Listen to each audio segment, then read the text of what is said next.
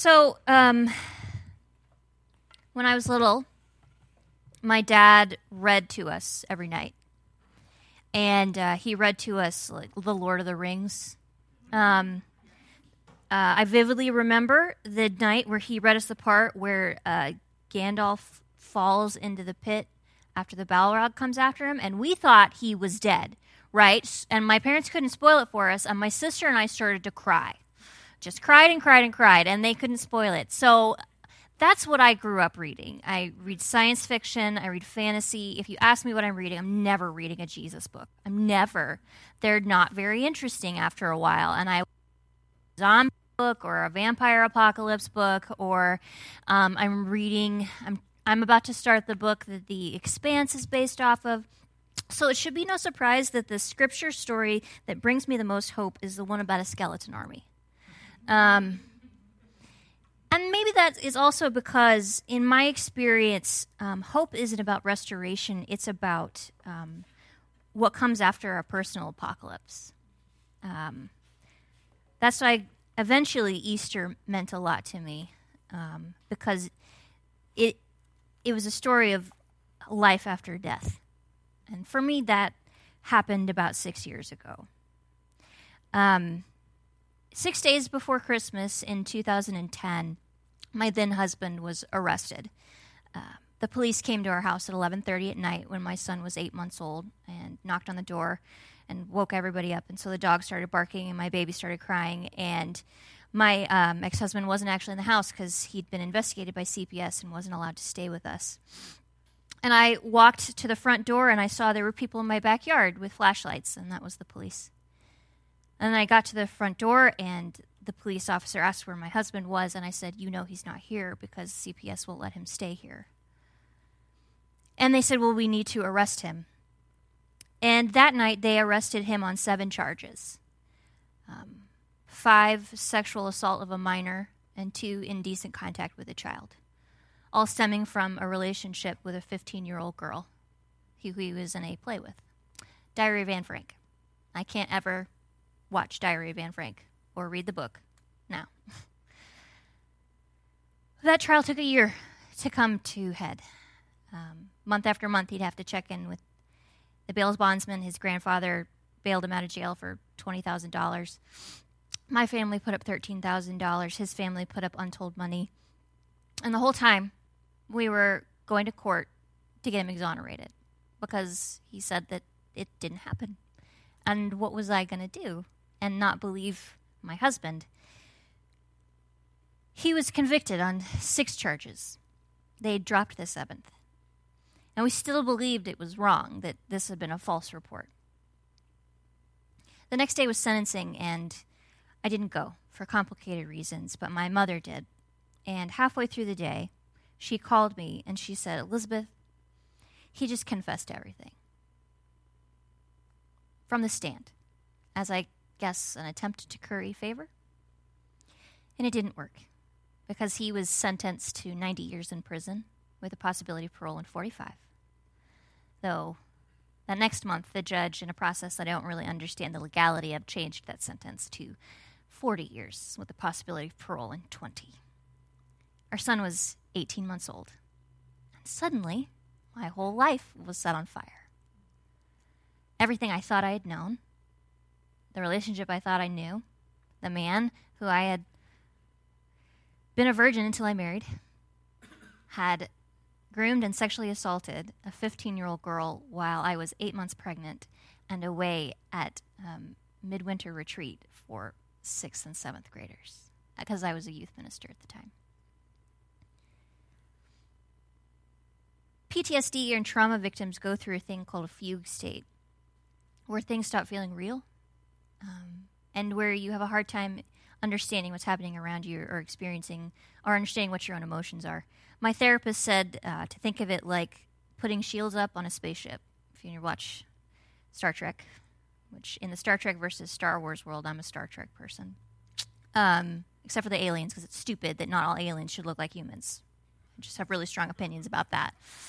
The Enterprise puts up shields, and they keep her safe, but nothing can get in. And so for a long time, that's how I existed. where nothing could get in and hurt me anymore, including relationships. And those are what I call my Holy Saturday days, because it was years when everything died and there was no life on the other side. I didn't actually file for divorce until 2 years after he'd been sentenced, because I thought I was supposed to believe in restoration, right? The reading I'm going to do a little bit later for you is from the book of Ezekiel. And after all my trauma, there were lots of parts of the Bible that I couldn't read anymore because they seemed to ring false. But there were lots of parts that suddenly meant a lot more to me, especially the Psalms, because there's a lot of angry fist shanking at God, and I can really get into that. But I found that the prophets meant so much more to me, especially the idea of evil people getting judged. Yes. I've been in Disciples pretty much my whole life. There's a little while of Church of Christ there at the beginning, but I love Disciples. But one of the things Disciples do is they kind of hedge on talking about sin and judgment, and I understand why. But there are some of us who really need to know that there is something, that there is justness in a way that we can't expect in our days.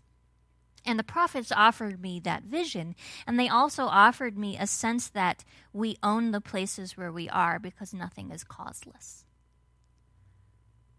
I didn't do anything to merit the situation my son and I had to live in, but my husband had.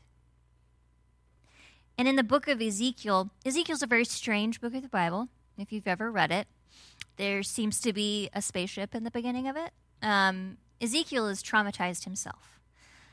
I don't know how much you know about the Bible. I don't like to assume any kind of precursor knowledge. It feels a little condescending. So, Israel was a kingdom, had David. He was, depending on who you ask, not women. He was not good for women, but for dudes, he was real great. After David, Solomon. And Solomon starts out great and then ends up not great. That seems to be a theme in Scripture. He was wise in the beginning, and then he had hundreds of wives and was an idolater. And God was really mad.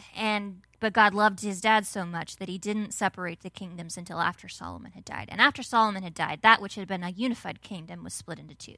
The northernmost of the tribes were in Israel, and the southern of Judah around Jerusalem. There were off and on years. Good kings, bad kings, good kings, bad kings, more bad than good. And once there started being more bad than good, God started sending prophets who the people promptly ignored. Or maybe they didn't. Mostly it was just the kings and people with power who ignored them. That's the thing. If anybody ever tells you you should be a prophet, you should say no, because it involves people never listening to you, doing exactly the opposite of what you said. And if you're Jeremiah, they might push you into a well. So that's not a really great thing for God wants you to do. The leaders keep not listening to the people. They keep not listening, and eventually the northern Israel falls to the empire of Babylon. And southern Judah feels really great because they hate them anyway. And they stop listening to their prophets too. And their leaders do not lead the people rightly. And eventually, Jerusalem is conquered by Persia.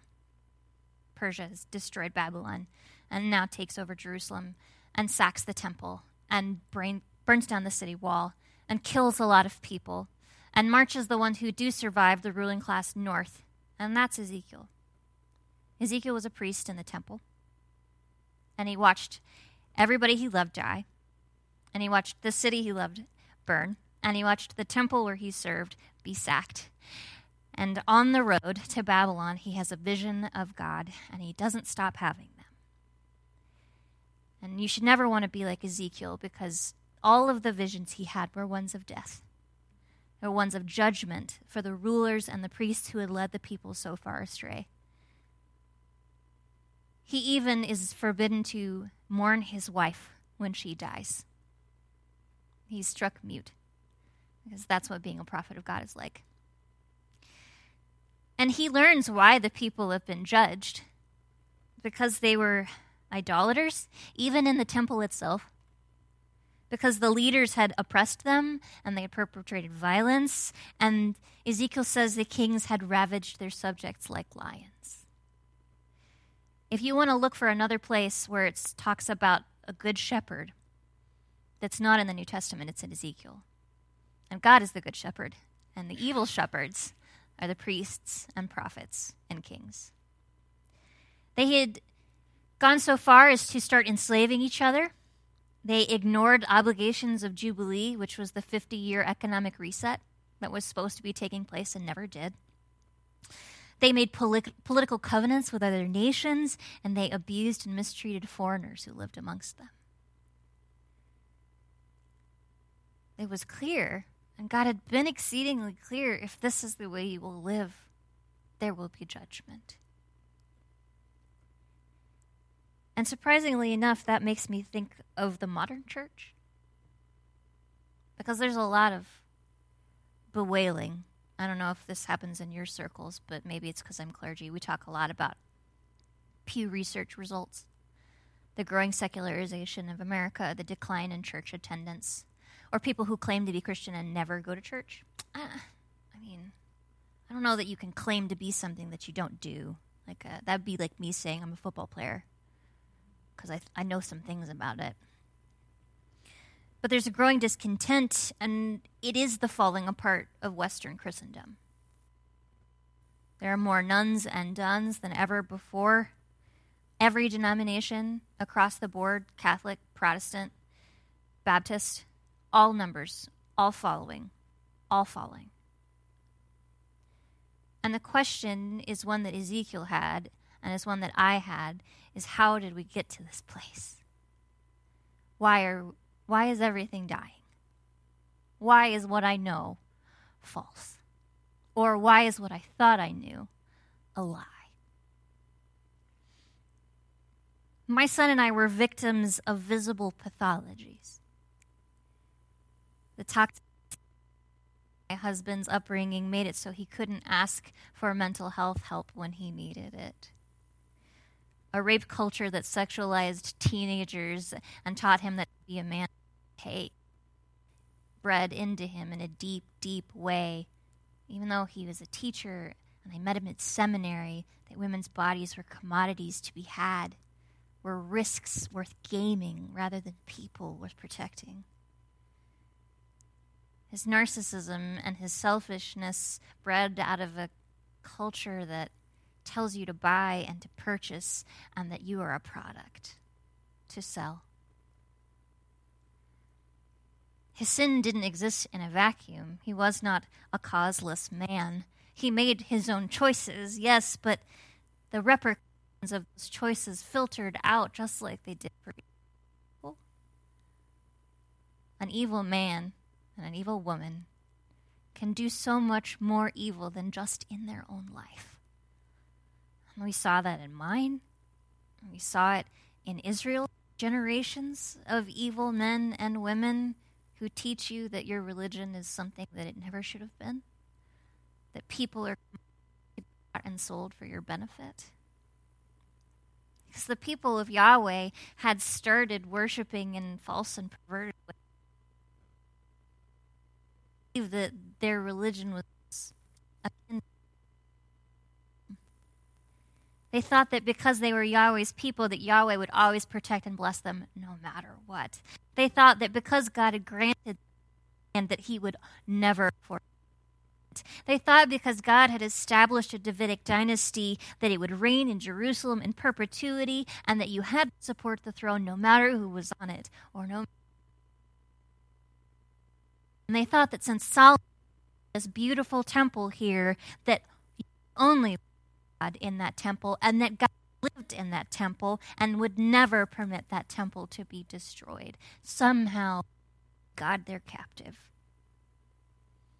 The puppet who said yes, whatever they wanted to do in perpetuated evil, and the poor suffered.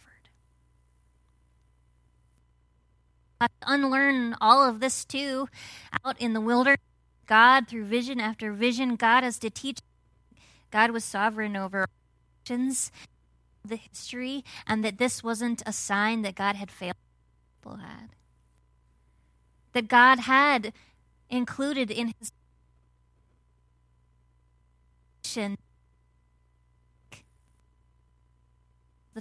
they had earned with their evil. And that God ultimately, his punishments are just. That God is not capricious or malevolent, but there are just consequences for evil behavior. What do you expect when a ruling class views its people as cattle to the slaughter? Why should they be let to stand? And so I look at the modern church and I wonder, did we earn it? Are we not victims here, or are we instead, have we written the song that we're singing now?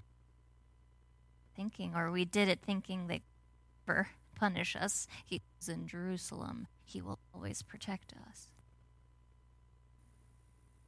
If Ezekiel were with us, wouldn't ask us, how are you responsible for this? How have you earned this? What have you done? Have you argued about worship styles instead of arguing how you're mistreating the foreigner amongst you? Have you worried about capital campaigns instead of wondering how you're treating the poor? Have you focused on relevant Bible studies and then never required your people to be faithful to them? And of course, Ezekiel isn't talking to individuals, he's talking to a group, he's talking to the corporate body, because it's not about the individual, it's about what we do together. How have we earned it? How have we created this? What are the systems undergirding it that has let us, in the name of Jesus, make victims of people all around us, and then are surprised when they don't want to come to church? Have we directed the foreigners, or have we just turned a blind eye when people in the name of Jesus did it? Have we practiced economic extortion or slavery on our fellow countrymen, or did we just look away when we didn't want to see it? Have we brought idols in our midst, like flags in a sanctuary, allowing political ideology to tell us what it means to be faithful? Have we failed to call out our brothers and sisters like the prophets and priests we may be supposed to be and say, what you're doing is wrong and it has nothing to do with God? Or did we shy away from difficult conversations because the most important giver on our congregation likes that church? I see the places of pain and where it's falling apart, and I hear the conversations about what if we die, and I think that's actually a really good thing. Because sometimes everything has to die before you can have life again. It's my story. When I eventually filed for divorce 2 years after the fact, my mom and I were talking about it, and she said, honey, your marriage died a long time ago. This is just the death certificate. And she was right. But it takes a long time to recognize that things are dead. And it takes a long time, even as a Christian, to remember that the dead, well, a tomb is not the last place you are. I had to learn to understand the systems that led my husband to be who he was, to do the evil against us, and the system itself being evil. And Ezekiel had to learn that too, that the systems were wrong and that they had to die, and that the people in exile had a better chance at a future than if God had never let them experience judgment. The hand of the Lord came upon me, and he brought me out by the Spirit of the Lord, and he set me down in the middle of a valley, and it was full of bones. He had led me all around them, and there were so many lying in the valley, and they were dry. And he said to me, Son of man, can these bones live? And I said, Lord, you know. And he said to me, prophesy to the bones, mortal. Say to them, O dry bones, hear the word of the Lord. Thus says the Lord God to these bones, I will cause breath to enter into you, and you will live. I will lay sinews upon you, and you will cause flesh to come upon you, and it will cover your skin, and I will put breath in you, and you shall live, and you shall know that I am God. So I prophesied as I had been commanded, and as I prophesied, suddenly there was a noise and a rattling, and bones came together, bone to bone. And I looked, and then there was sinew on them, and flesh had come upon them, and skin had covered them, but there was no breath in them. And so he said to me, prophesy to the breath, prophesy, son of man, and say to the breath that thus says the Lord God, come from the four winds, O breath, and breathe upon these that are slain so that they will live. And I prophesied as he commanded me, and the breath came into them, and they lived, and they stood on their feet, a vast multitude. And he said to me, mortal, these bones are the whole house of Israel. They say our bones are dried up and our hope is lost and we are cut off completely. And therefore you prophesy to them and say to them, thus says God, I am going to open your graves. And I will bring you up out of your graves, O my people, and I will bring you back to the land of Israel. And you shall know that I am God when I open your graves and bring you up out of them, people. I will put my spirit in you and you shall live. And I will place you on my soil, and you shall know that I, the Lord, have spoken and will act. Ezekiel waits 37 chapters before he's allowed to speak a word of hope. It's a strange hope. It's hope that only comes after everything is dead. After all the hopes you could have had are gone. It's hope that looks like a skeleton army. This is like the Michael Bayest part of Scripture. I know that my life died.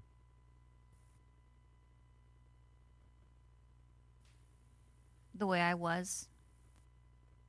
Mr. The way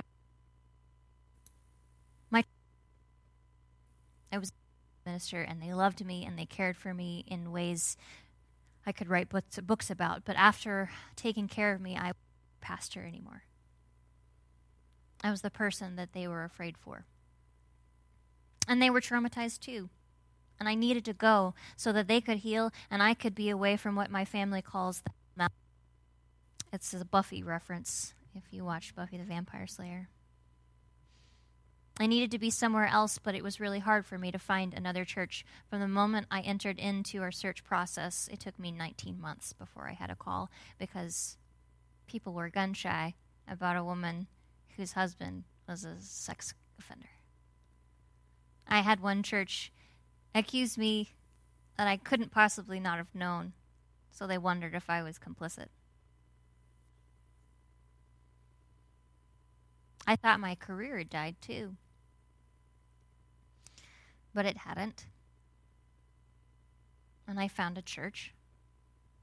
And I got a divorce. And hope looked not like my marriage being restored. I always feel a little uncomfortable when people talk about restoring marriages because, Lord God, I didn't want mine.